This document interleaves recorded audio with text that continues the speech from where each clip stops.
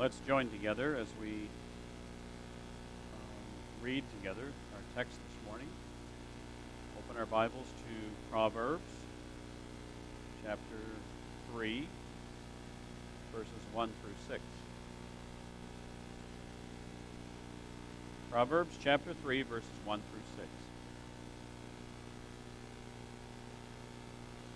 My Bible entitles this Guidance for the Young, but I think it's guidance for all of us. My son, do not forget my law, but let your heart keep my commands. For length of days and long life and peace they will add to you. Let not mercy and truth forsake you. Bind them around your neck. Write them on a tablet on your heart. And so find favor and high esteem in the sight of God and man. Trust in the Lord in all your heart, and lean not on your own understanding. In all your ways acknowledge him, and he shall direct your path. May the Lord add his blessing this morning as we continue to worship our Lord.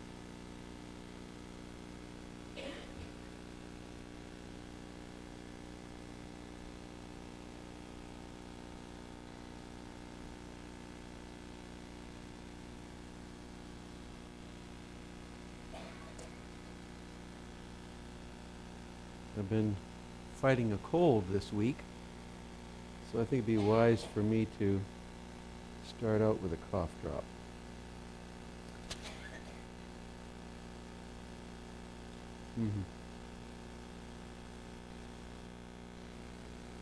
Anyone else been fighting a cold in the last week or two? Okay, there'll be a special table at lunchtime for the unclean.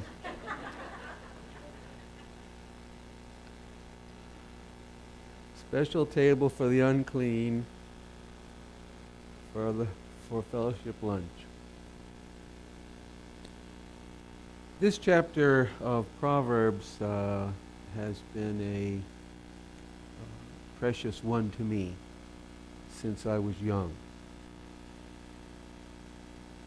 Here we find things that appeal to those just at the start of adulthood, or even just before, and for those of us who've experienced adulthood for a few years or decades. And some of these things become more precious to us as the years go by. My son, do not forget my law, but let your heart keep my commandments. That's verse 1. Another version says, store my commands in your heart. That kind of gives that thought that Steve and I have been presenting, that when the scripture says keep, let your heart keep my commands, it means to cherish, to treasure, to store. To store with the sense, I don't want to lose this. This is too precious to let go of, to let it become corrupted, or to let it be lost, or to let it become weak. It's too precious. We've got to store it. We've got to keep it. Store my commands in your heart. Now, why is it heart here? Why not in the mind? In the New Covenant of Jeremiah, and later on in Hebrews, it talks about God writing his laws where? On our heart and on our mind. Now here it just emphasizes the heart. Now the mind is important too, but why is it emphasizing the heart? Well, the heart is a place where emotion is involved. In other words, where there's caring involved. You know, there's some things you learn about, but you don't really care that much about it. I've had problems with my car, and I'll go to websites, even on YouTube, there's instructional videos on how to do this or that, and I'll learn how to do it. But the only reason I'm doing it is so I can get the car going, and then I can forget about it, right? And so there's some things we learn in the head, but we want to forget about it because we don't want to deal with that every day. We have more dear things to us, more precious things to us that we want to be focused on and enjoying. But not with God's commands. God's command, we don't just learn them to put them aside so we don't have to think about them anymore. We want to get them into a heart because we want to get them into the caring place of our experience so that we can really enjoy them the way we enjoy the things that we treasure the most. So we then keep the commandments out of love and respect and deep admiration for God and for the commands themselves. So put them in the heart, treasure them in the heart. But how do we activate the heart? Does anyone remember what is the thing?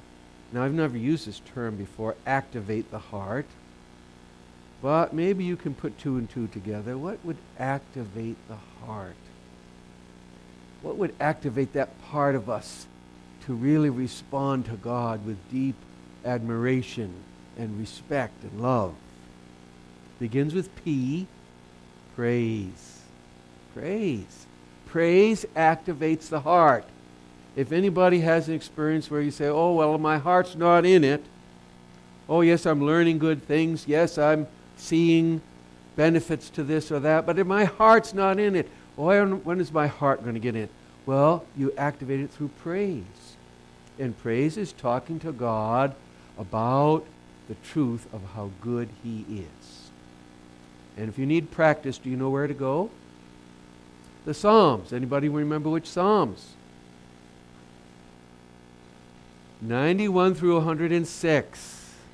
91 through 106. Go to those Psalms, and as you read them, pray to God about what you're learning there, what you're seeing there, what you're experiencing with the psalmist. Pray them back up to God, and you'll be practicing praise, and you'll be activating your heart to be able to treasure the things that God gives you, including His commands. Now, verse 2, for length of days and long life and peace they will add to you. Who are the longest living people in the United States? Seventh-day Adventists. The research from the National Institutes of Health, National Geographic, and others have found that Seventh-day Adventists are the longest living people in the United States. So that's nice. In another version it says, if you do this, you will live many years, and, this is the best part, and your life will be satisfying. Now, how would you like to live a long life that is totally unsatisfying? No. How would you like to live a long life that's miserable? In some states now, it's allowed for doctor-assisted suicide for people who don't want to live any longer because their life is unbearable. Usually because of pain, but now they're allowing emotional pain, not just physical pain. And that's a whole nother issue, isn't it? But God wants us to have a long life that is satisfying. Or another version says, a long life lived full and well. That's even better, isn't it? Lived full and well. Are you living your life well? Is it full for you? If it isn't, come back to God and to His commands, His instructions, His ways. Because that's what He wants to provide for you, a life lived full and well. This to me is a life of adventure. You can't have a full life without adventure. He wants adventure. In other words, dreams. Dreams to be dreamed and dreams to be lived out, to be fulfilled. That's what He wants. And a life that through living those dreams, the kind of dreams that God gives, you end up making a difference for others. I'm thrilled with what Amanda shares with us week by week when she's telling about things going on where she works and the lives of people she's being touched by her ministry there. And we could say the same thing. Go right around the room. I could see people here who their lives and ministries and the way they do things are touching other people. And we hear stories from time to time about each one. Isn't that the real way to live? Touching lives, helping others. And that's what God says He has for us. So we don't want to forget God's laws. They will help us really live life. Now verse 3. Let not mercy and truth forsake you. Bind them around your neck. Write them on the tablet of your heart. Well, I didn't know they had iPads back in those days. You know, a tablet, that's the term, isn't it? Write them on the tablet of your heart. Again, an emotional involvement in what God has given us, the mercy and the truth. Now, why do we need mercy? Well, we need God's mercy to us because do we do everything right? Or can we mess things up here and there? Oh, all the time. Sometimes we feel like we can't do anything right. We need mercy. And is God full of mercy? It says His mercies never fail. He is constantly merciful to us, understanding, loving, compassionate. He looks beyond our fault and sees our need. That's it. And wonderful mercy of God. So we need that. But also, we get to be channels of mercy to others. Do other people need mercy from us? Sure, because they mess up. People hurt us, or they're just hurting, and they're not necessarily hurt us, but maybe they're just hurting. They're lonely. They're broken. Things aren't going right in their lives, and they need somebody to come along and say, "Hey, I know a little bit of what you're going through. There's someone you can turn to for help, and I want to be here for you." We can be understanding and caring and encouraging. Let mercy not forsake you. Let's hold on to that. And then the other thing is truth.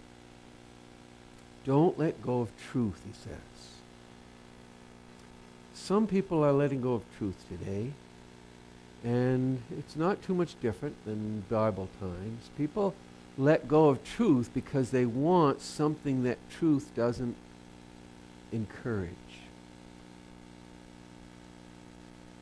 They have a hunger or an appetite for something that they know isn't quite right. They have a conviction that this ought to be left alone. And so they let go of truth so now they can feel better about going after the thing that they hungered for. That's happening in our society. Now, it happened way back in the time of Jesus, when Jesus was talking to Nicodemus in chapter 3 of John. He said there are people who won't go after the light because they love the darkness too much. And then he said it plainly, they love their sins. And so they don't want the light that Jesus had to offer. So the writer here of Proverbs, Solomon, says, don't get into that trap. If you start to see that you're letting go of truth in order to have something that's really not right, that's a trap. Don't let go of the truth. Hold on to the truth more solidly. Let go of the other thing. You may think it's going to be something so enjoyable, so necessary.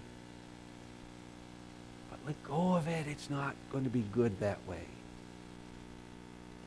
Get your needs met a different way. Get it met God's way. You don't need to meet your needs that way. If you have to let go, if you have to let go of truth to get your needs met, there's something wrong. It won't help you. It'll end up hurting you. If you want long life that's really fulfilling, then hold on to mercy and hold on to truth. Verse 4. and so find favor and high esteem in the sight of God and man. Now, it may not be too difficult to find favor and high esteem in the sight of men. There are people in our society who can use all kinds of means and methods to get into positions of influence and power and wealth and so on, and have the esteem of man. Do they always do what's right? No. Sometimes the thinking is the ends justifies the means. So as long as I can get what I want and get into the position that I long for, whatever it takes, if I have to step on people to get there, well, so be it. But the Bible's saying no. No, you've got to find also favor in the sight of God. Now, not only favor in the sight of God, but what was the other thing? High esteem. Wow. High esteem of God? What would that take? Well, where is it? Is it Micah 6:8, I think it is. Where it says what has God asked of us? He has asked us to do three things. Do you remember what they are? To love mercy, do justly, and walk humbly with your God. Now, would that person have high esteem before God? Yes. Now, what is this to love mercy? Well, we've kind of talked about that already, haven't we? And appreciate the mercy that comes to us and be channels of mercy out to other people with compassion, love, understanding, forgiveness. And what about do justly? What does that entail? That means being honest in our work and in our business and in personal life. It means to be fair, right? Treat people fairly, evenly. We don't give a lot of privileges to somebody who has position or wealth just because of that. We treat everybody with the same kind of caring and meeting their needs. So do justly. It also means to seek justice for the downtrodden, right? The people who are the outcasts that nobody wants to care for, to pay attention to go out of their way for. But this says you go out of the way. Jesus told the story of the Good Samaritan, right, who went out of his way. So do justly and to walk humbly with God. I suppose that's the hardest one, to have true humility, because our human nature tends to grab a hold of any kind of pride, any kind of self-exaltation that we can. But this says to walk humbly with God. Walk humbly with God. That's high esteem. Now, there was someone who did this. In fact, it's almost the same wording. Can you think of in the Scripture this wording used about a person? And Jesus increased in wisdom and in stature and in favor with God and man. Almost the exact same wording on the last part, right? He increased in favor with God and man. Now, did Jesus have a fulfilling life? An adventurous life? It didn't turn out to be a long life. Not at 33. But of course he kept on living after that, and it's eternity. But he had a special mission to accomplish. But when he went down to Nazareth at age 12, and he submitted to his parents, and he lived there for another 18 years there in Nazareth, he served his parents and the community and people saw the development of walking with God humbly and having mercy and doing justly. He was that. He was all that. So will God help others, help young people and those not so young to follow the example of Jesus? That's available to us, isn't it? Now, number 5, verse 5. Trust in the Lord with all your what? There that is again. He's really emphasizing this, isn't he? And lean not on your own understanding. Another version says it this way: trust God from the bottom of your heart. And don't try to figure out everything on your own. Who have we been studying that came up with this idea? Yeah, the book of Job kind of brings this out, doesn't it? Don't try to figure out everything on your own. Trust the Lord. He knows what He's doing. Now, is the Holy Spirit ready and willing to help us? Now, we're not supposed to do it on our own, but can we try to figure things out with the Holy Spirit? Yes. People like Sir Isaac Newton and Einstein and others tried to figure out what God had designed into the world. And they asked for God's help to figure it out. Did God help them? Well, they got beautiful insights that helped our whole civilization. So you and I, if we have things that we are drawn to investigate and to search out, ask for the Holy Spirit's guidance and try to figure out with God's blessing of understanding. And He will help us. Jesus told about it in John chapter 16. You can turn to it if you like. John chapter 16, I'm going to be reading verses 12 through 14. I'm going to be reading in the Contemporary English Version, which is put out by the American Bible Society. I like that version. It's a true translation, but it does put it pretty simply for us. John chapter 16, starting with verse 12. I have much more to say to you. This is Jesus talking to the disciples.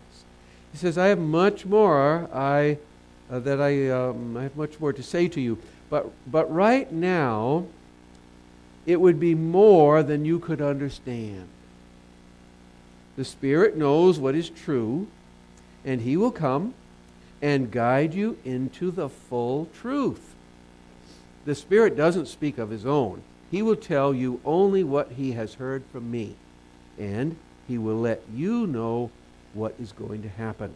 The Spirit will bring glory to me by taking my message and telling it to you. So the Holy Spirit is promised to come and to explain and to teach us. And so when we ask God and say, Lord, help me, I want to understand things better, is that a step of faith? It's a step of faith, isn't it? Because you're anticipating that God has a way to help you understand something better. Of course, that's through the ministry of the Holy Spirit. And so when we ask God for the help, we're saying, God, I know the help is there, and I'm just telling you, I want that help. I want to understand things better. Now, verse 6. Back in Proverbs. Proverbs 3, verse 6. In all your ways acknowledge Him, and He shall direct your paths. Another version says, in all your ways... Oh, no, that's the same one. It says, listen for God's voice in everything you do, everywhere you go. He's the one who will keep you on track. Don't assume that you know it all. Pretty good words. But I like that part. It says, listen for God's voice in everything you do. That makes it plainer than in all your ways acknowledge Him. Listen for God's voice in everything you do, everywhere you go. Boy, I would like to have that habit. Wherever I go, whatever I do, listen to God's voice. Listen to his voice. Trust him to be able to keep you on track and to guide you into some new adventures that you have no idea about. Trusting God more than yourself is really a lifelong challenge. It's not just for young people. It's great if you can learn it young. But even if you have learned it young, you still have to learn it over and over again. That's what I found. One of the best examples of a young person learning this lesson and putting it into practice was Mary, who became the mother of Jesus. Turn to Luke chapter 1. You can leave Proverbs. We won't be coming back here. We'll refer to the thoughts, but you have them in your mind. So we're going to go to Luke chapter 1, and we're going to read verses 26 through 38.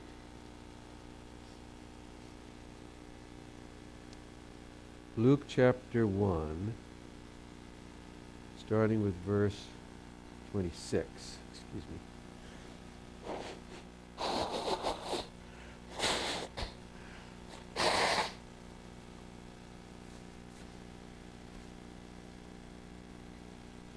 Verse 26. In the 6th month, the angel Gabriel was sent by God to a city of Galilee named Nazareth,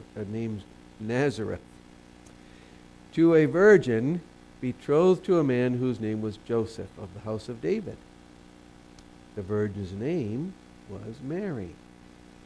And having come in, the angel said to her, "Rejoice, highly favored one, the Lord is with you. Blessed are you among women." But when she saw him, she was troubled at his saying, and considered what manner of greeting this was. Then the angel said to her, "Do not be afraid, Mary, for you have found favor with God. And behold, you will conceive in your womb, and bring forth a son, and shall call his name Jesus. And he will be great, and will be called the Son of the Highest. And the Lord God will give him the throne of his father David. And he will reign over the house of Jacob forever, and of his kingdom there shall be no end." Then Mary said to the angel, "How can this be, since I do not know a man?" And the angel answered and said to her, "The Holy Spirit will come upon you, and the power of the Highest will overshadow you. Therefore also that Holy One who is to be born will be called the Son of God. Now indeed, Elizabeth, your relative, has also conceived a son in her old age, and this is now the 6th month for her who was called barren. For with God nothing will be impossible." Then Mary said, "Behold, the maidservant of the Lord.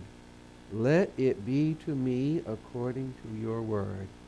And the angel departed from her. Basically, Mary said, "Let God's plan be my plan." Now, she had plans. What were her plans before the angel came? To get married. Did she have a good man in mind? Yes. Was he a man who loved her? Oh, as the story unfolds, we see he loved her very much, cared about her a lot. True love. Now, did he love God? Yes. Was he a believer?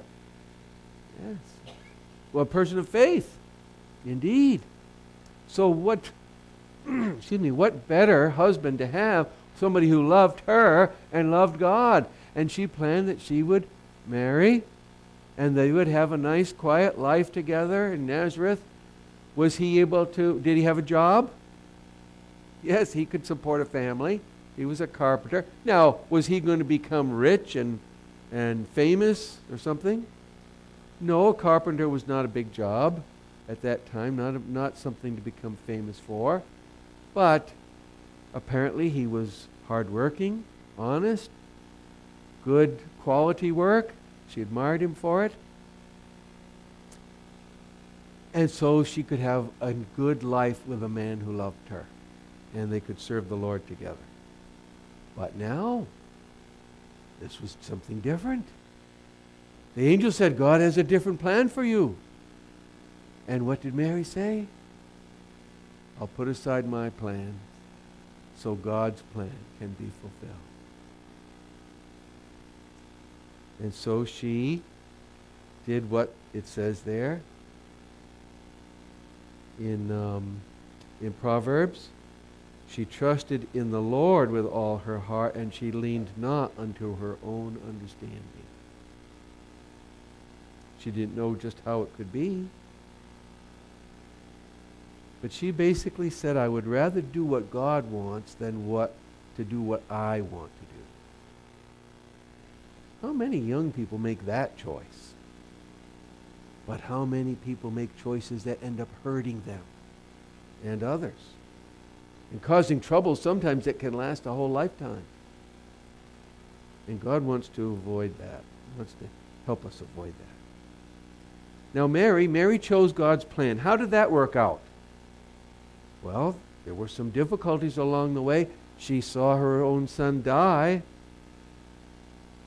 But her life has inspired countless people for 2,000 years. Her name and story have spread all over the globe. What was accomplished through her? And there are others. There's Joseph.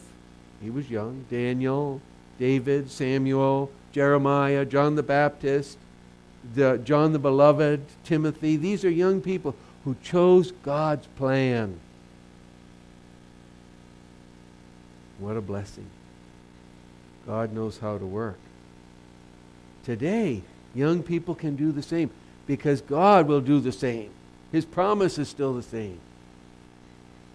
And what about those of us who have a little more experience than young people? Some of us are down the road a ways. Is it too late to trust God now? Never. Never too late to choose His plans. Was Moses pretty old? 80 years old when God chose him to lead Israel. Abraham in his 90s when things started to really happen. Nicodemus, we don't know exactly how old he was, but it seems like he was what today we might say retirement age. They were older people, but God used them. At every stage of life, it is always best to trust God more than ourselves. And to say, God is good all the time. Will He be good for you? Can you put your life in His hands and say, Lord, show me what your plan is for me? And He will do it. Just like He did for Mary and all these others. Let's pray. Oh, Heavenly Father, we thank You for being the same that You were for Daniel and for Samuel and for Mary. The same one who loves to lead and guide people so that we don't have to be tangled up with the messes that we can create with our limited understanding of things. But You can guide us to a life that's fulfilling and meaningful and helpful not only to us, but to people all around us. People we would never think of reaching out to, never think that we could be helpful to. But You know how to do it. And You can give us abilities and opportunities that are beyond our imagination. And You can accomplish that which will last forever. We praise You and we turn to You with trust today. In Jesus' name. Let's take our hymnals and we turn to our closing hymn, number 125. Joy to the world. Now that's not just joy about Jesus' first coming, but joy to the world because of what God wants to do coming into our lives day by day today. Number 125.